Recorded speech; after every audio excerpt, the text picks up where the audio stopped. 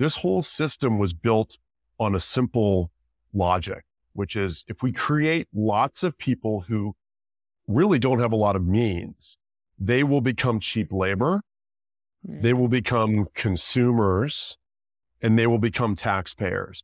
And you create a pyramid of growth that enriches a few at cost to many. Basically, you convert town halls where people have a say over their lives into shopping malls where they don't have a say over their lives, and you enrich a few people. If you want to reverse economic systems that basically externalize their costs, you start by investing enough in children to ensure that they're born and raised in conditions complying with the Children's Rights Convention. Hello and welcome to Planet Critical, the podcast for a world in crisis. My name is Rachel Donald. I'm a lecturer, a climate corruption reporter, and your host. Every week I interview experts who are battling to save our planet. My guests are scientists, politicians, academics, journalists, and activists. They explain the complexities of the energy, economic, and political crises that we face today, revealing what's really going on and what they think needs to be done. This is a critical time for our planet. It demands critical thinking. Go to planetcritical.com to learn more and subscribe. My guest this week is Carter Dillard. Carter is the policy director of the Fair Start movement, an organisation which advocates a fair start for every single child on the planet and has reframed that issue as a climate movement. When researching family planning, Carter noticed a logical fallacy in our legal systems around the world, which is that no country follows the Children's Rights Convention, that every child has the right to housing, to welfare, to security. What Carter noticed and researched is that family planning systems were made private in the 20th century in order to ensure a growing population which could feed the economic machine. He and his colleagues at Fair Start Movement have since campaigned for a fair start for every child on the planet. They have a petition before the UN Human Rights Council and forthcoming constitutional litigation in the United States. Carter joined me to discuss his research into the history of family planning and a vision for how to reframe family planning reform as an active climate policy which could advocate systemic change through one simple message: that everybody deserves a fair start in life. I hope you all enjoy the episode. If you do, please share it far and wide. If you're loving the show, support Planet Critical with a paid subscription at planetcritical.com. By signing up, you'll also get access to the weekly article I write inspired by each interview. Thank you to everyone who has signed up and is supporting the project. I'm a vehement believer in ad-free and open access content, so Planet Critical wouldn't exist without the direct support of the amazing community. Thank you so much to all of you who keep the project going every week. Carter, thank you very much for joining me on Planet Critical. It's a pleasure to have you on the show. Thanks for having me. I'm honored to be here. So you are the founder of the Fair Start movement. Could you walk us through what that is? Sure. And I mean, I really don't like to say I'm the founder. There's nothing new under the sun, and there were probably dozens of people who were involved, but I facilitate a lot of the work. And It's really just based on a simple finding in research. When we looked at family planning policies and the right to have children around the world, we found something very strange, which is the world seemed committed to things like children's rights, and that could be embodied in something like the Children's Rights Convention. But when it comes to family planning systems, when it comes to the right to have children, it's based on what parents desire. It's not based on what children need. So we don't actually consider children's rights until the children are here, which doesn't really make any sense. If you think about children's rights, we should have family planning systems. We should think about the right to have children in terms of collectively assuring that children are born and reared in conditions that comply with the Children's Rights Convention, that give children what rights guarantee them. And so what we found was actually there's a very strange thing. Family planning systems around the world weren't based on what children need. They were based on what parents want, and largely because world leaders in the 20th century didn't want to invest in children. They didn't want to take all of the wealth at the top and ensure that all children get what they need. In fact, they were willing to privilege their own children, maintaining concentrations of wealth and power rather than raising up all children. And if they had created a family planning system based on what children need instead of what parents want, instead of this personal privacy system of family planning, they would have had to pay that. The other thing that would have happened in the 20th century is if we'd had to invest in children to give them everything they need to ensure that children are born in the conditions that comply with the convention, we would not have had growth. massive population growth of economies that created concentrations of wealth and power today. We would have, in fact, probably evaded the climate crisis and arced in at a much lower level of population, also a lower level of consumption. So the bottom line is Fair Start was created to blow the whistle on the reality, which is that the climate crisis, the levels of inequity that we see today, all flow directly from decisions in the 20th century made around family planning systems to treat them as personal and private based on whatever parents want to do. You can have kids in any conditions and any number of children. That was done to assure growth. It was done to protect concentrations of wealth and power from having to pay what they should pay. And that mistake, creating a system based on what parents want instead of what children need, is what created the crises today. And Fair Start was created to offer the alternative, what we should have done in the 20th century, which is starting from a human rights system that really begins with assuring all children a fair start in life. Essentially what the Children's Rights Convention requires, which I'll end by saying, we're going to think about children's rights and the Children's Rights Convention. These days, you probably better start with two very simple rights. Children have a right to a restored climate, a restored environment. So that means 280 parts per million less of climate emissions and absolute biodiversity. And they have a right to birth equity. There is no such thing as equality of opportunity with a bunch of rich kids and a lot of poor kids. All children have equality of opportunity, which basically means taking money from wealthy family and wealthy kids and giving it to poor children to assure equality of opportunity, because otherwise it's a lie. So that is what Fair Start was made to do, blow the whistle on what was done in the 20th century to create the crises we face today and to offer a solution. All right. And so barring not wanting to redistribute wealth in the 20th century, was this also about producing laborers and a workforce to meet the demands of the growing economy? Absolutely. And you don't have to be a historian to see that. All you have to do is Google the term baby bust or underpopulation or low fertility rates. And what you'll see are popular media. You'll see today that mass media, popular media, has created this narrative that the real problem today is that there are just not enough people, that women are just not having enough kids. Women are not doing what they were meant to do, which is become mothers.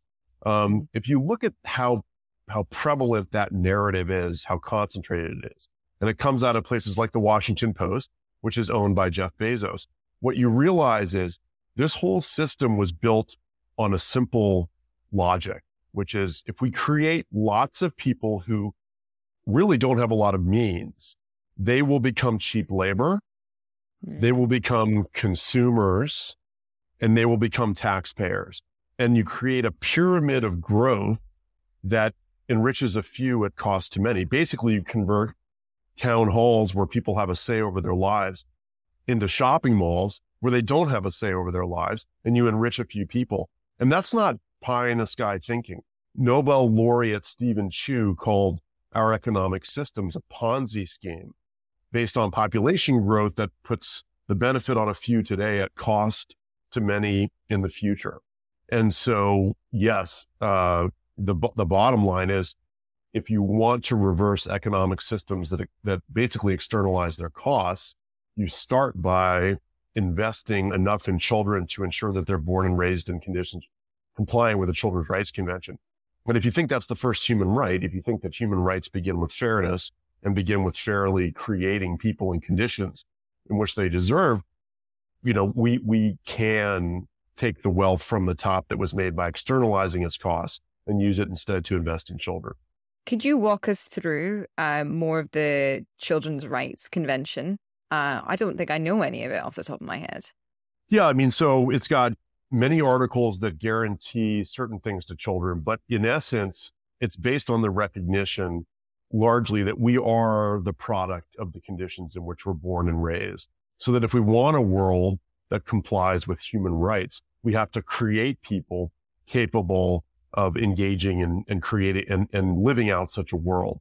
So it guarantees things like minimum levels of education, freedom from things like compulsory labor, minimum levels of health, welfare, safety, obligations on parents in the community to provide certain things to children.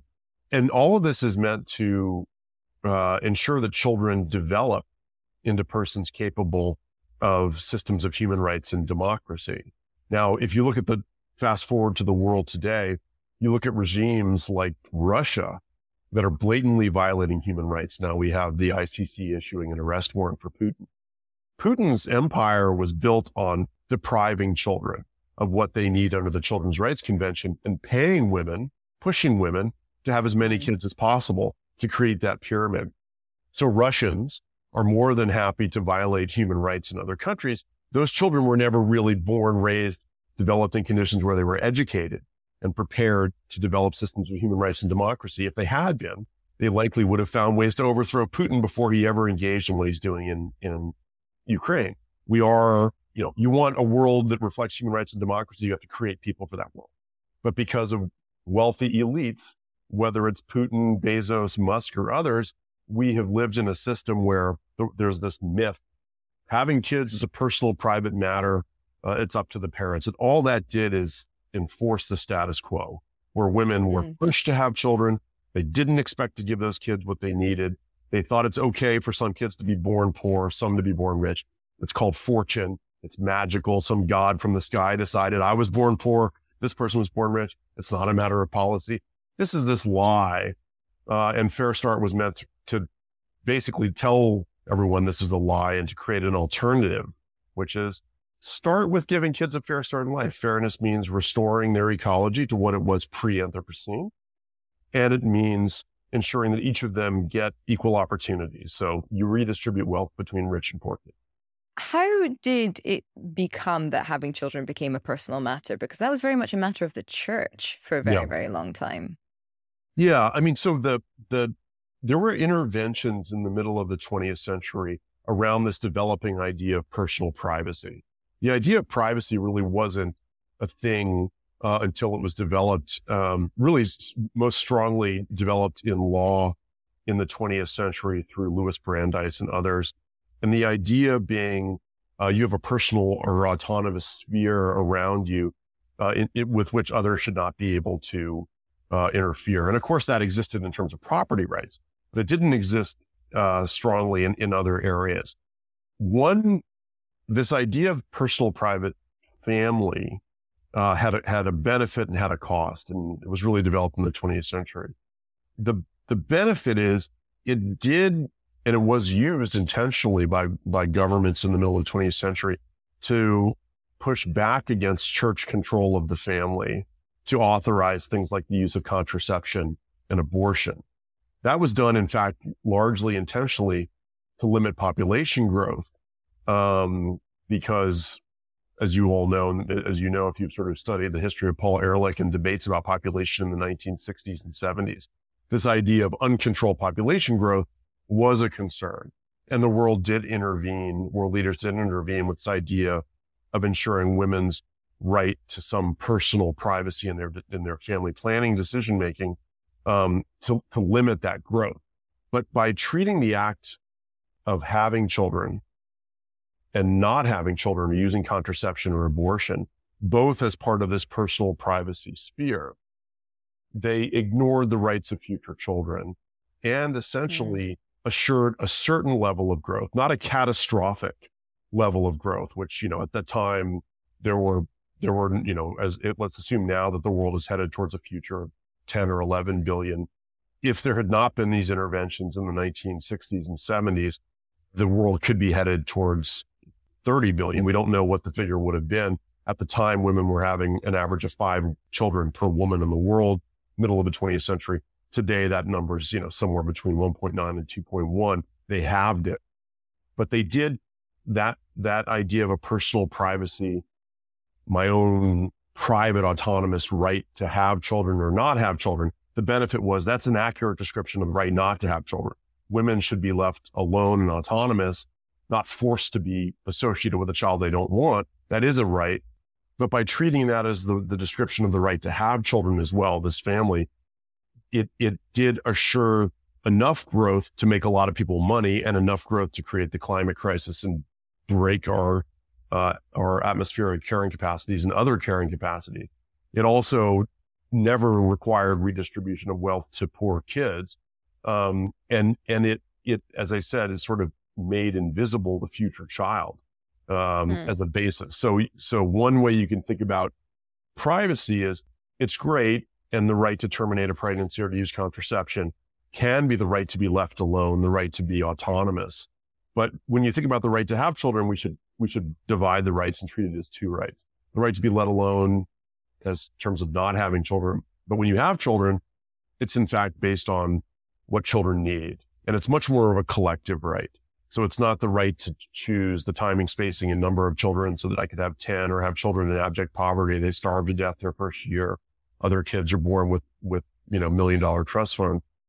That's not privacy. Having children is an interpersonal, not a personal act of creating another individual. And we have to first comply with the Children's Rights Convention, assuring they're born into those conditions.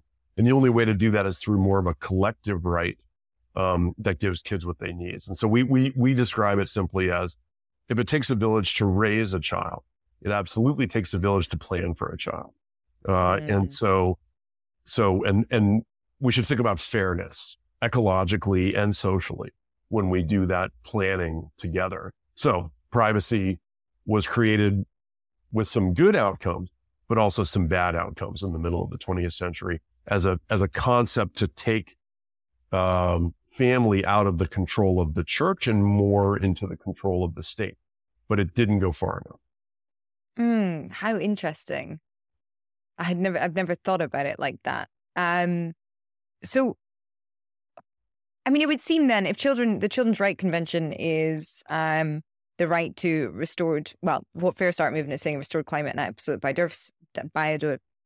biodiversity, and currently it's education, minimum levels of education, housing, welfare, safety. Surely every country in the world is breaking the Children's Rights Convention.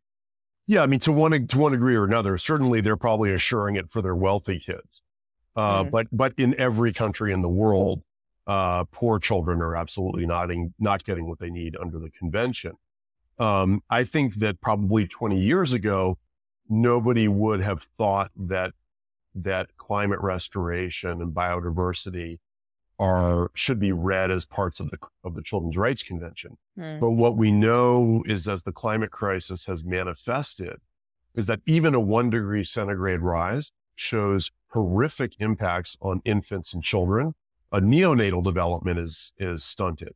So it's impossible to assure children the health, welfare, and safety that the convention both explicitly requires and certainly implies if you're not giving kids a restored environment. We can't allow the climate crisis to happen if we intend to protect children. We have to reverse it. And so I think the only fair reading of the convention is that it does require a natural restored world, and not the kind of anthropocentric world that the Paris Agreement set forth. And the Paris Agreement was just created by big businesses and governments that said, hey, let's continue to make money at cost to future generations, but let's do it in a way that's not evidently catastrophic, but it still included enough risk to cause infants the level of impact that we're seeing from even the current temperature rising.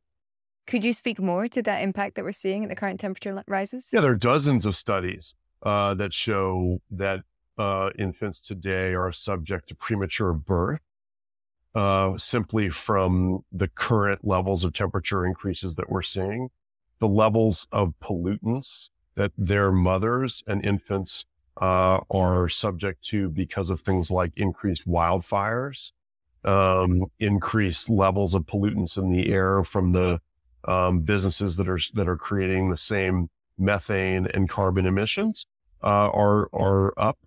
The expected level of growth and development of children in the developing world has reduced because of the impact of the climate crisis. That doesn't even include things like probable crop failures and other threats to food security, indirect things because of the climate crisis, as well as things like basic food sources like oceanic fish that are now threatened because of the climate crisis.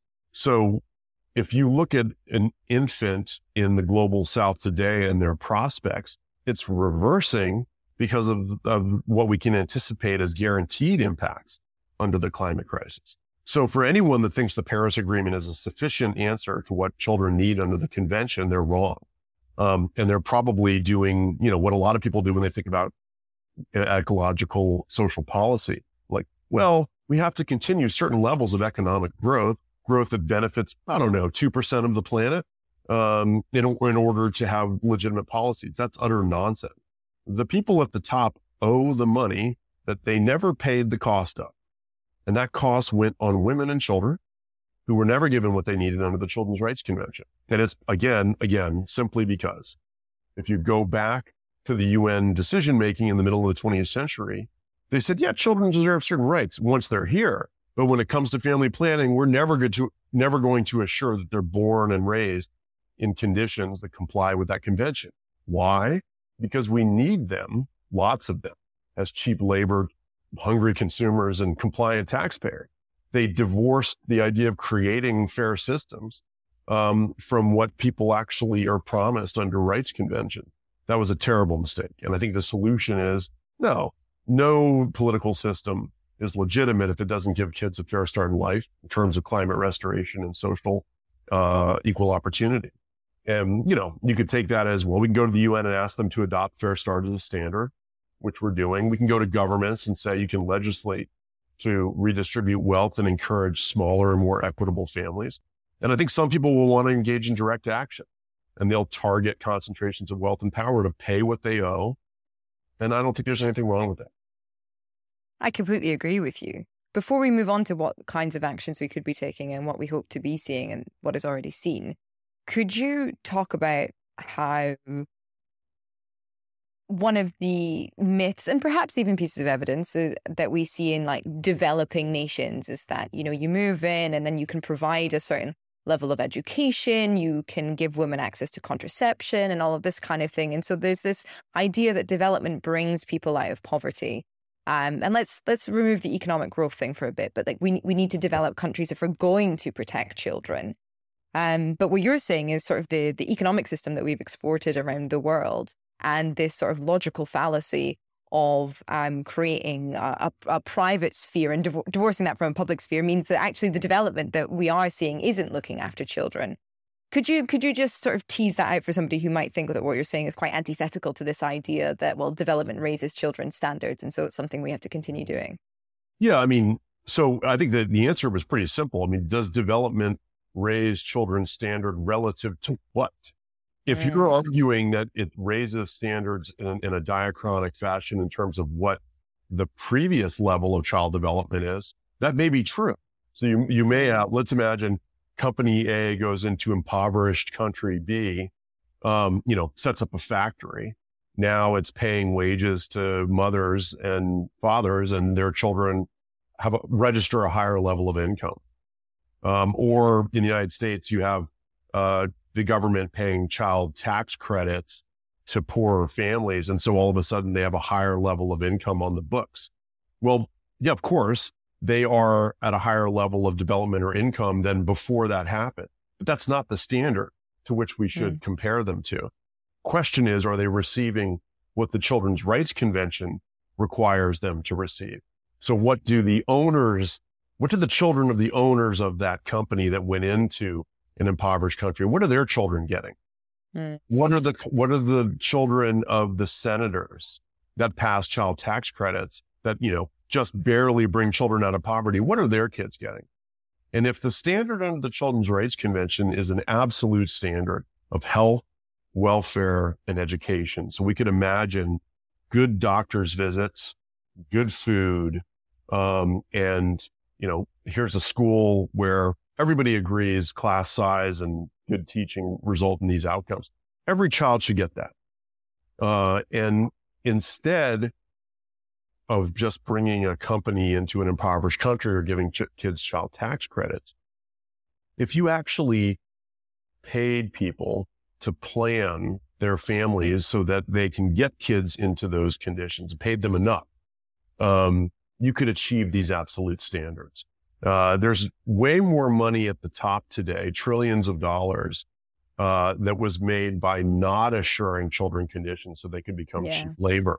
than there is that then is reflected in the rise in children's welfare. All of the gains in gross domestic product have to be divided by the number of people per capita income in those systems. And I think this, all of this might have been an argument. The other side could have a comeback and say, no, there's been sustainable development.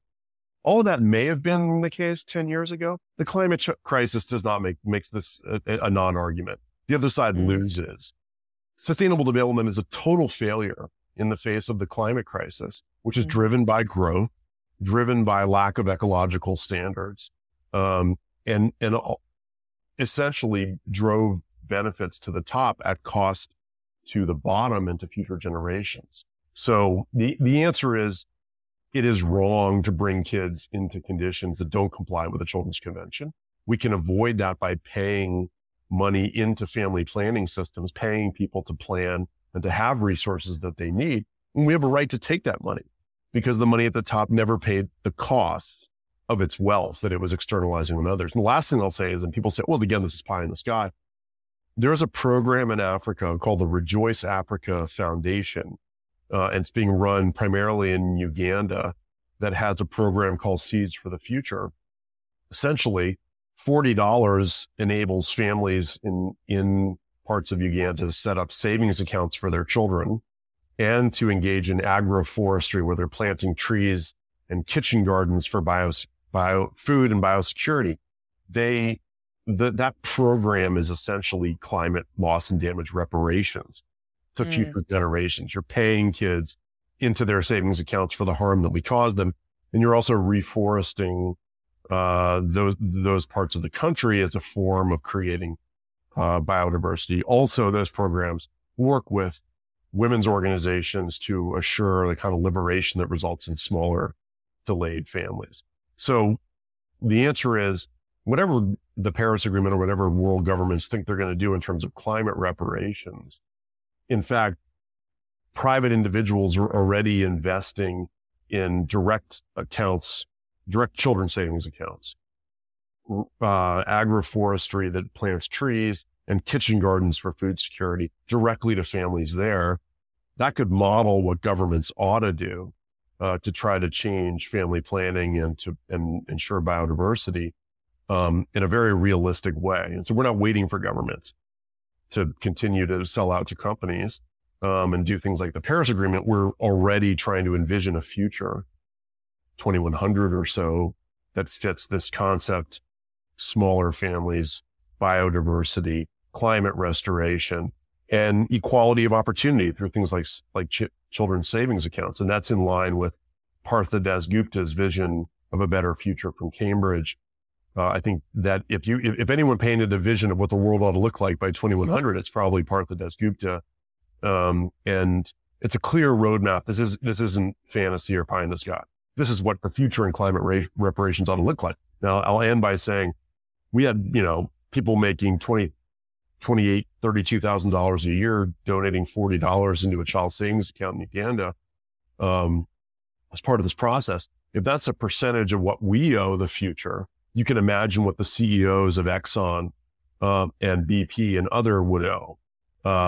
It's a percentage of what we owe to the people that we've harmed in the global South through what we've done. This program, Seeds for the Future.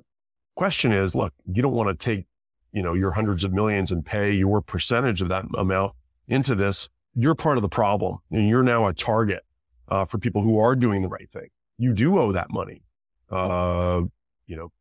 Talking to Lee Raymond, the former CEO of Exxon, one of the main drivers of the climate crisis, that he essentially set up the scheme of lies that hid all of the climate science. He and his family have hundreds of millions of dollars made from those lies. They should be paying into this program. And if they don't pay into this program, governments are protecting them. They're all part of the problem.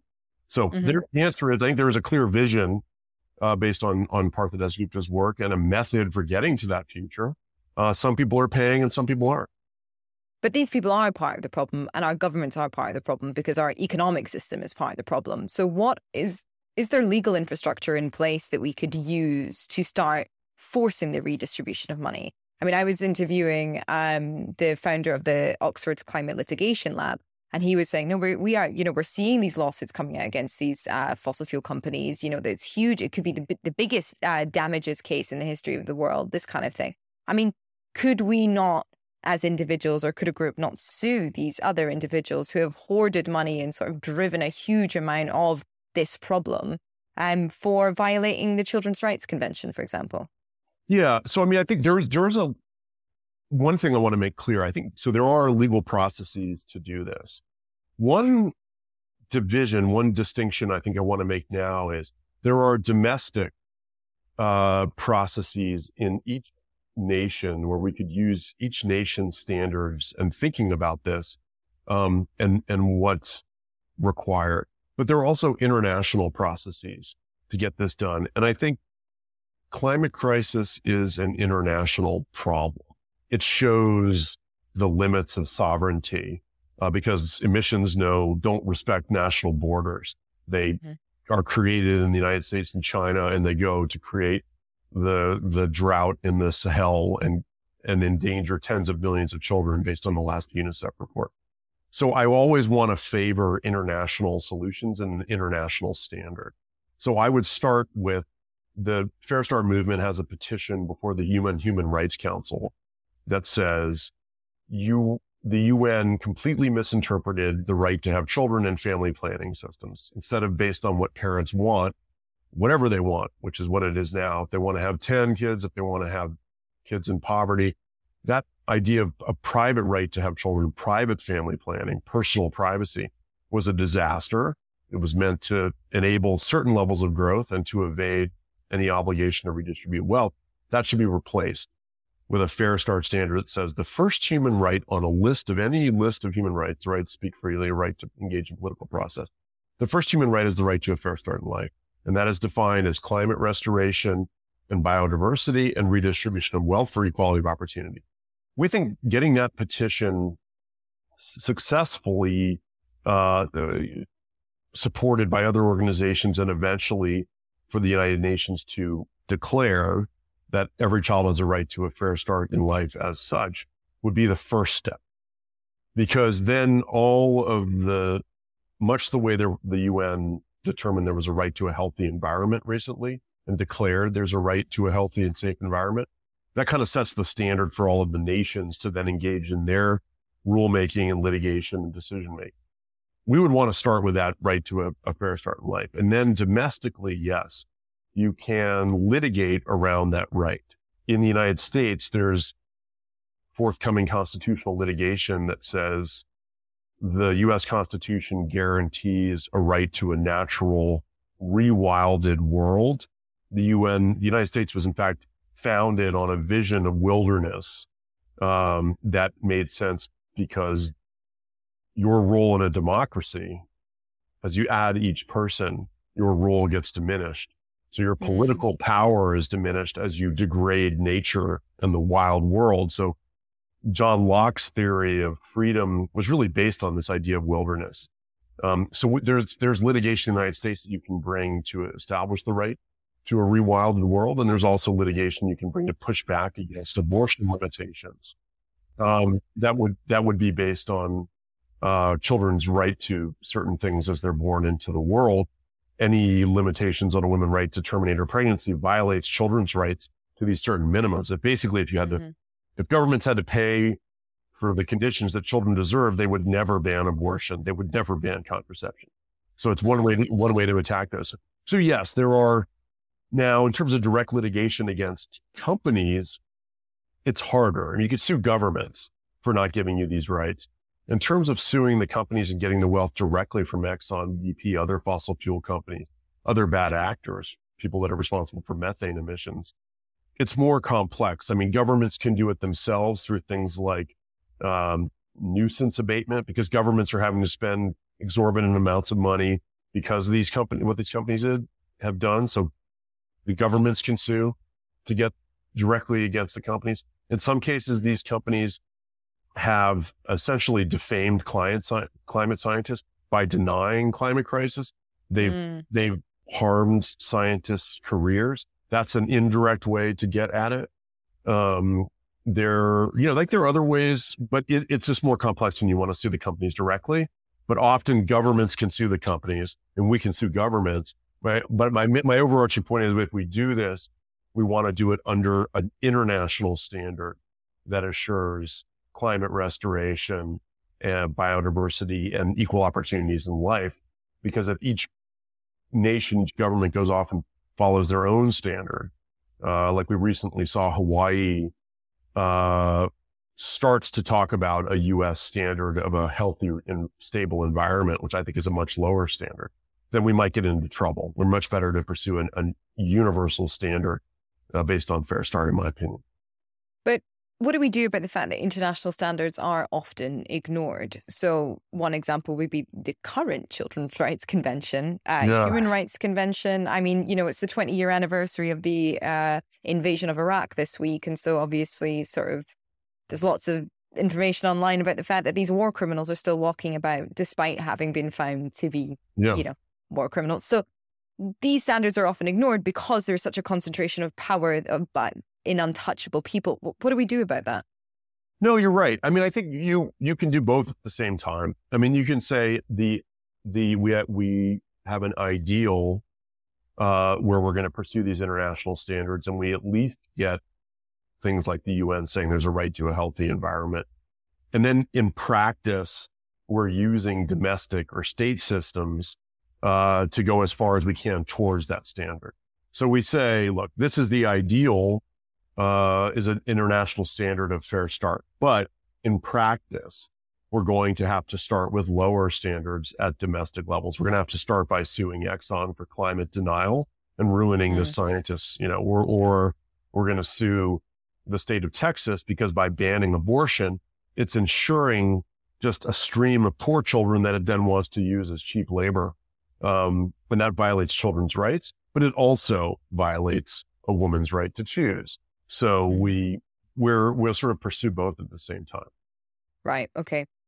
And you mentioned direct action as well. Is this sort of what you mean by direct action that we could possibly see, or did you mean something else? No, it is. It is direct action. I mean, I think you're seeing climate protests all around the world. And a real question is, what do the protesters want? What are they demanding? I think now it could be, as a counter example, it could be climate protesters would say, we want to end fossil fuel subsidies. So they protest the fact that governments are paying fossil fuel companies or otherwise subsidizing them, giving them access to public lands. You saw the Biden administration give access to the Arctic, right? They want to end that. I think a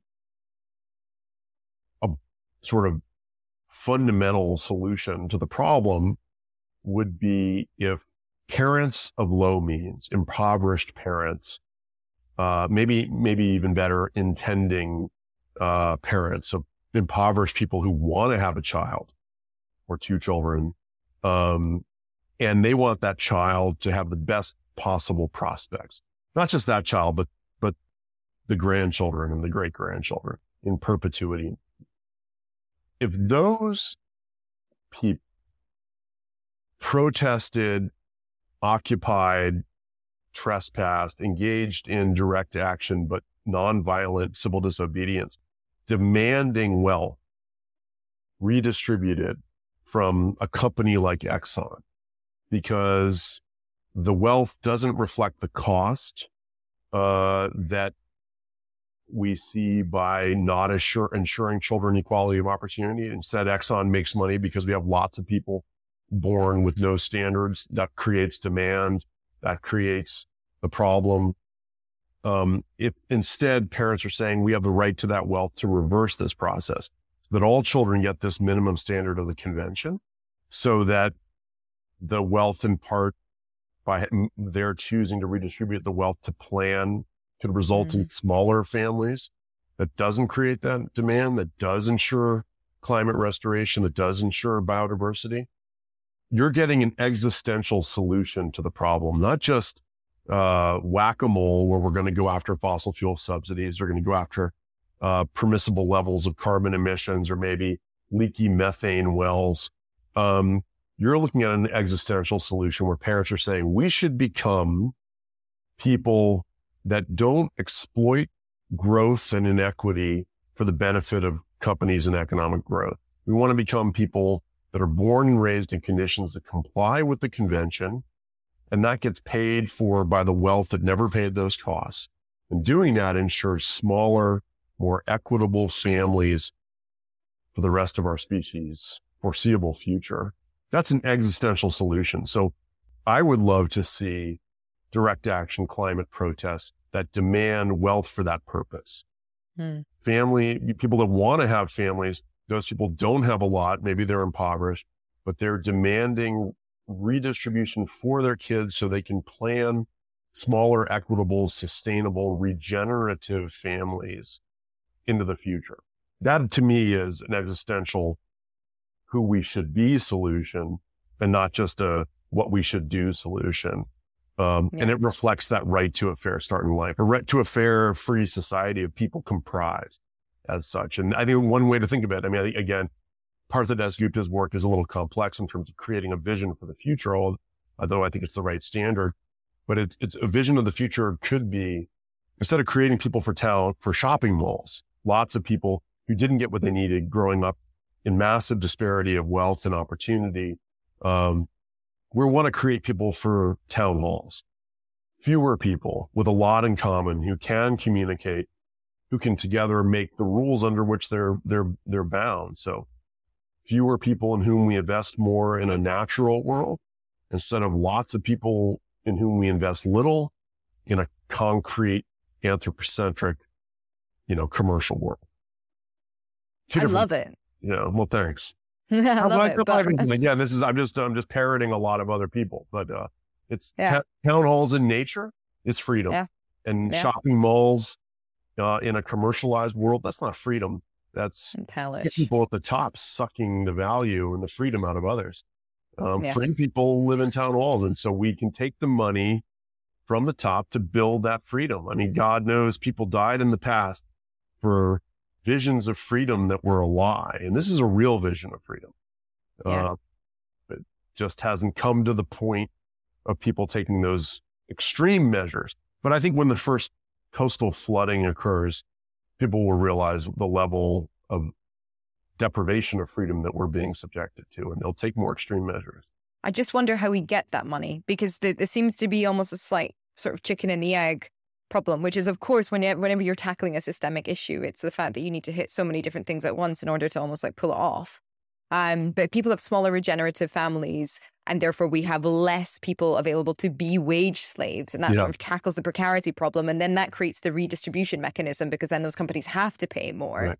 But until those companies pay more and people can provide what their children need, then at what point are you able to trigger that redistribution mechanism? Like, what is the first step to achieving, barring the direct action, which we are seeing and we will continue to see more of?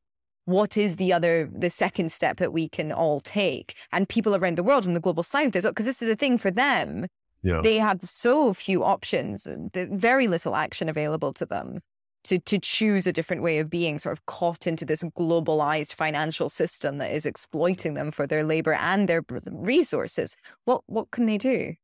I mean, I think, short of legal measures, like we have a petition before the UN Human Rights Council. We have litigation that's going to come in the United States domestically.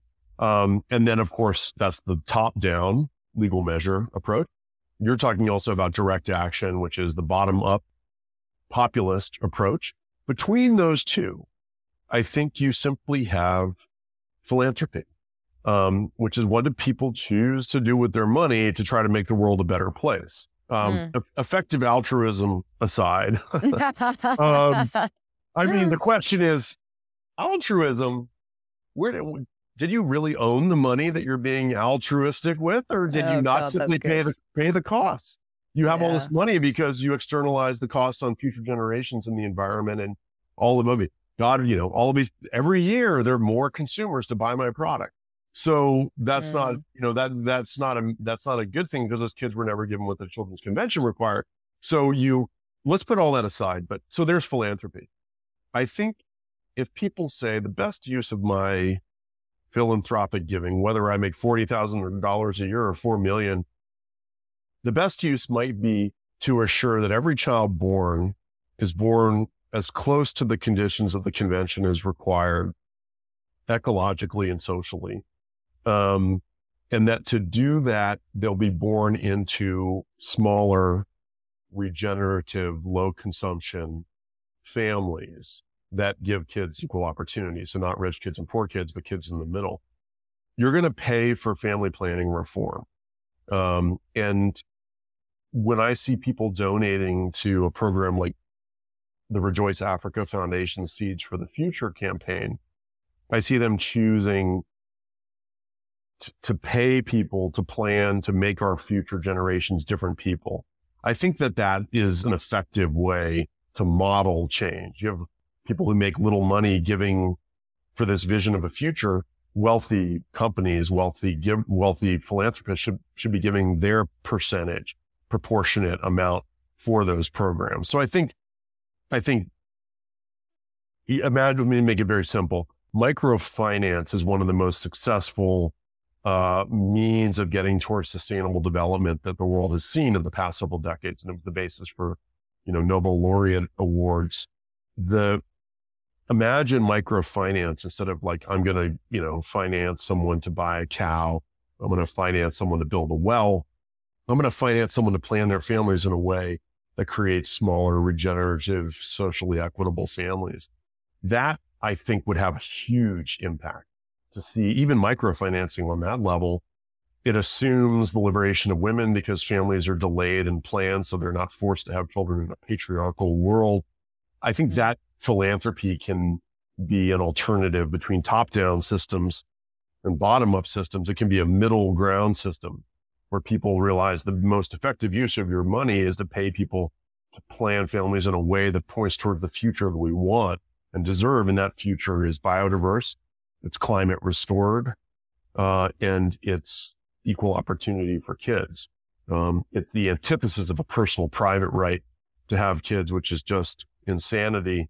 If you think that, someone should be able to choose to have 10 children and they're a billionaire family that consumes at a high level, that's completely the antithesis of sustainability and regeneration. I quite like the figures that NGOs put out around different societal problems. So like we see, this is how much homelessness costs, for example, and this is how much it would cost to house all of the homeless in this country. And look, the cost to house them would be lower, and so when you live in a sort of economic system that denotes a value to every single thing, and that is how people engage with it, it's very helpful to see those comparisons. Do we have any data on the cost of having such a huge population in that respect, or having populations in which there are children who are living in poverty without access to the things that they need? Or also, do we have data on the children of billionaire and how much they are costing the planet with their bad decisions? Yeah, I mean, I think I'm just looking now. I think we have a list of figures. It's funny because fair start is largely normative. The idea is we should treat every child's right to a fair start in life as the first and overriding human right. We don't necessarily rely on facts and figures. We just believe it's evident. The Children's Rights Convention says that. It's pretty well established that foregoing even one child. So if you were going to have 3, you choose to have 2. If you're going to have 2 children, you choose to have 1.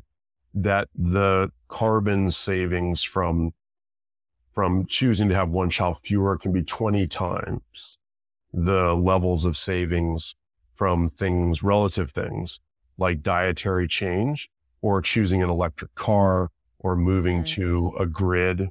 That is because over a lifetime, the amount of impact that people have on their environment is substantial, whereas changing how we consume instead of changing the number of consumers has a much lower impact. There's been some science published recently to try to debate that 20 times figure. But I don't think it does. I mean, perhaps it may reduce the figure to something like 15 times the impact. But regardless, according to the Yale Climate Policy Center, the impact of choosing smaller families, certainly in the global north, in high consumption countries, it can't be, there's no comparison. It's absolutely the most important thing we can do. And in parts of the global south that are quickly going to raise their levels of consumption, there's no way around that. It also, at some point, holds true.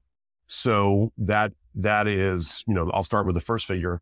Having a smaller family is 20 times more effective at reducing climate impact than diet, transportation, or other things. Now, why don't you hear that? Well, a lot of media and a lot of the discourse, of course, is commercial discourse. All you're seeing is advertising or content. And even the New York Times or lots of the main media outlets, you're not really reading news. You're reading content that's used as a vehicle to carry advertising and commerce. So it's much more likely that people are going to try to sell you on a climate solution that they can make you buy than to tell you the truth that's having smaller families matters. This was important in the UK because our previous iteration of our brand, Having Kids, had written an open letter to the royal family, to Kate and William, saying, you're talking about having a third kid. You shouldn't have a third kid. You should stop at 2 and model yourselves, especially because you consume like nobody's business. You should model yourselves for the rest of the world. Now, we didn't know at the time that Kate was already pregnant, and we were not advocating that Kate abort her royal child. We just simply wanted them to hold themselves out. While they chose not to do that, they chose what said, we're not going to decide what we're going to do based on your letter. They sort of ignored it. We got a ton of press in the UK. Interestingly, Meghan and Harry did publicly say they were choosing to stop at 2 children for environmental reasons. They did so shortly after our letter, but also a letter by a great organization, Population Matters. So to answer your question back at the figures here, whether a woman today chooses to have 1 child more or 1 child fewer, will result in a difference of billions of people by, let's say, 2100. So because there are so many people in the world, small choices have huge impact. And what you can assume is that if we're looking at a difference of, so let's say 1 child more, 1 child fewer, and that can absolutely happen based on societal influences like media discussions around underpopulation, low fertility rates. It can happen based on things like the proliferation of abortion bans. It's absolutely possible that we could go in either direction. The impact on biodiversity, on equity, on whether we have town halls in nature or shopping malls in a concrete world, that really depends on women having 1 or 2 children more. And so that is a figure. There's a 600% return on investments made in young women's education, relative to many other forms of philanthropy. Why is the return on investment so high? For ensuring that young women have access to classrooms, training programs, and the ability to put themselves in positions to earn a lot more money. Well, one obvious answer is if they're doing that, they probably don't have kids. So you're delaying pregnancy, you're delaying fertility by ensuring that level of investment in women.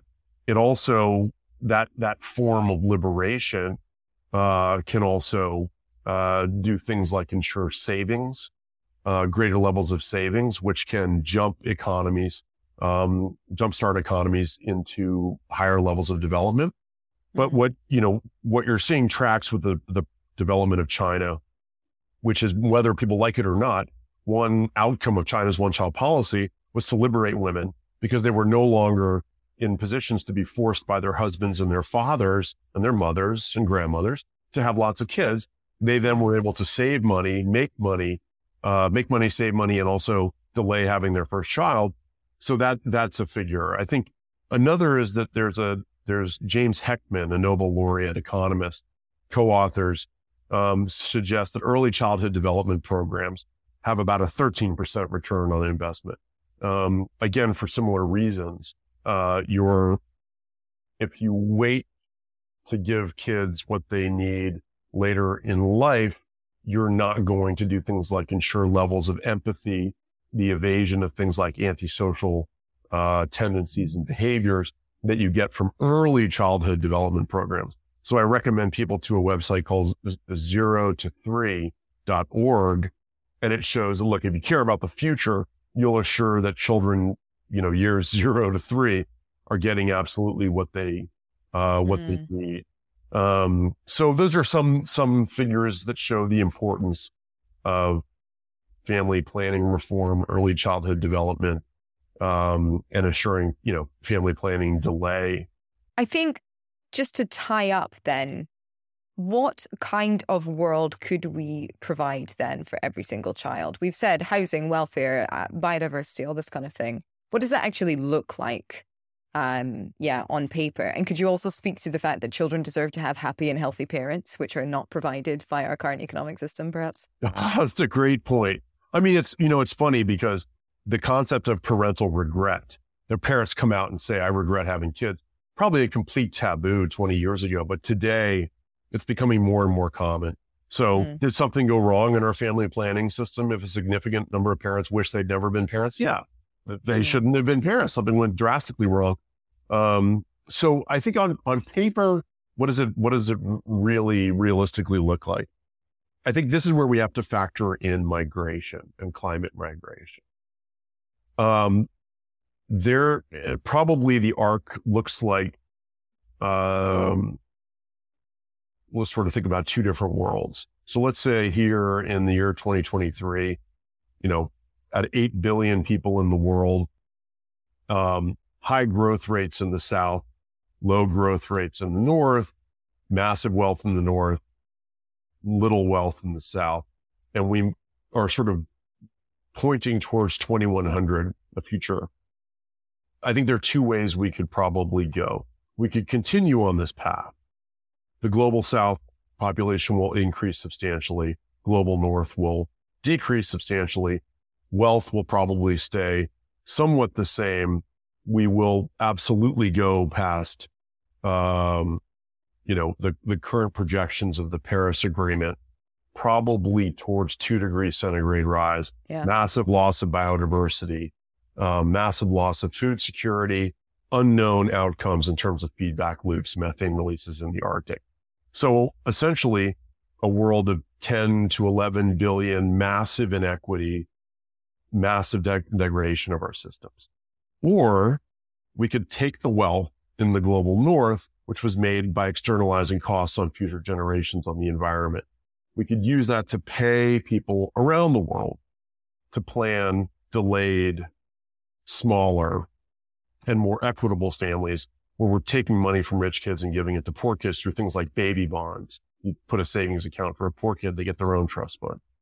We could do that in a way that by 2100 arcs our growth rate from now at about 2 children per woman to about 1.5, and really moving towards 2030, we can reduce growth in the South, migrate a lot of people in the most climatologically sensitive areas into parts of the global North that are more secure, and end up, instead of that future, we could end up at a future of about 4 to 6 billion with much greater equity. Those kids are all born with equal opportunity, not rich kids and poor kids.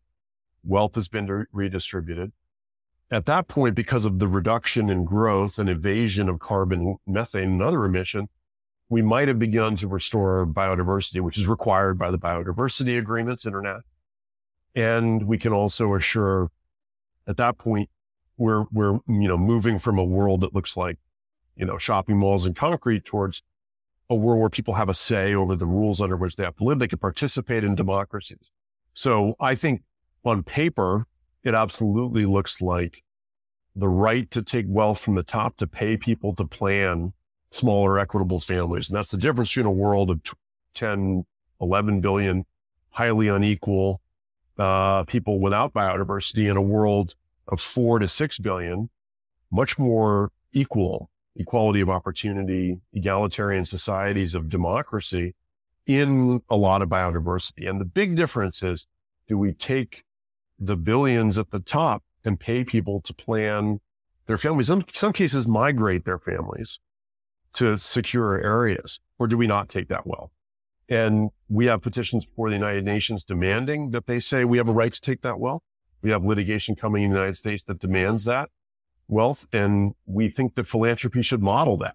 People are going to give, they should give for family planning reform that starts with the Children's Rights Convention. Because in the end, there's really no justification for following any rules for any compulsory system of obligation like governance, legal systems or anything. Why should we do that if we're not guaranteed, we as in people born into the world, Children's Rights Convention requires, why should we do that if we don't get a fair start? We don't get minimum levels of welfare. We don't get a say in our government through smaller societies. If we don't have the freedom of nature, why should we follow the rules if we're just born to enrich other people in systems of commerce instead of born into systems of democracy? That vision that John Locke had of town halls in nature, why should we follow the rules? So I think, look, we all know that wealth was made by externalizing costs. We have the right to take the proportion and to use it to bend the arc. So on paper, I think it's very possible to bend the arc if we move money into family planning. Carter, brilliant. Thank you so much. My final question for you is, who would you like to platform? Absolutely. It's the Rejoice Africa Foundation. Great. And their Seeds for the Future program, which is a partnership with fairstartmovement.org. But Msiwe Robert and his partners, Kabuha Jemima and some other folks there are, I think, leading the charge. They reject this idea of personal private right to plant families, which is convenient for Elon Musk and his kids. And they believe in child-centric planning towards this better future. And their website is just rafug.org. It's the Rejoice Africa Foundation, and they're based in Uganda. So rafug.org, Rejoice Africa Foundation, and especially their child-centric Seeds for the Future foundation as a means of envisioning and acting towards the world that the convention, Children's Rights Convention, should have created, but never did because it was never used as the standard for family planning. Brilliant. Thank you so much. I'm honored to have been on. Thanks for having me. Pleasure. If you want to read Carter's book, Justice as a Fair Start in Life, and learn about the Fair Start movement, I've put links to everything over on planetcritical.com, where you can subscribe to support this podcast. If you liked this episode, leave a review and share it far and wide. If you loved it, support the project with a paid subscription at planetcritical.com. As always, thank you to the Planet Critical community who support the show and make all of this work possible. Thank you all for listening. See you next week.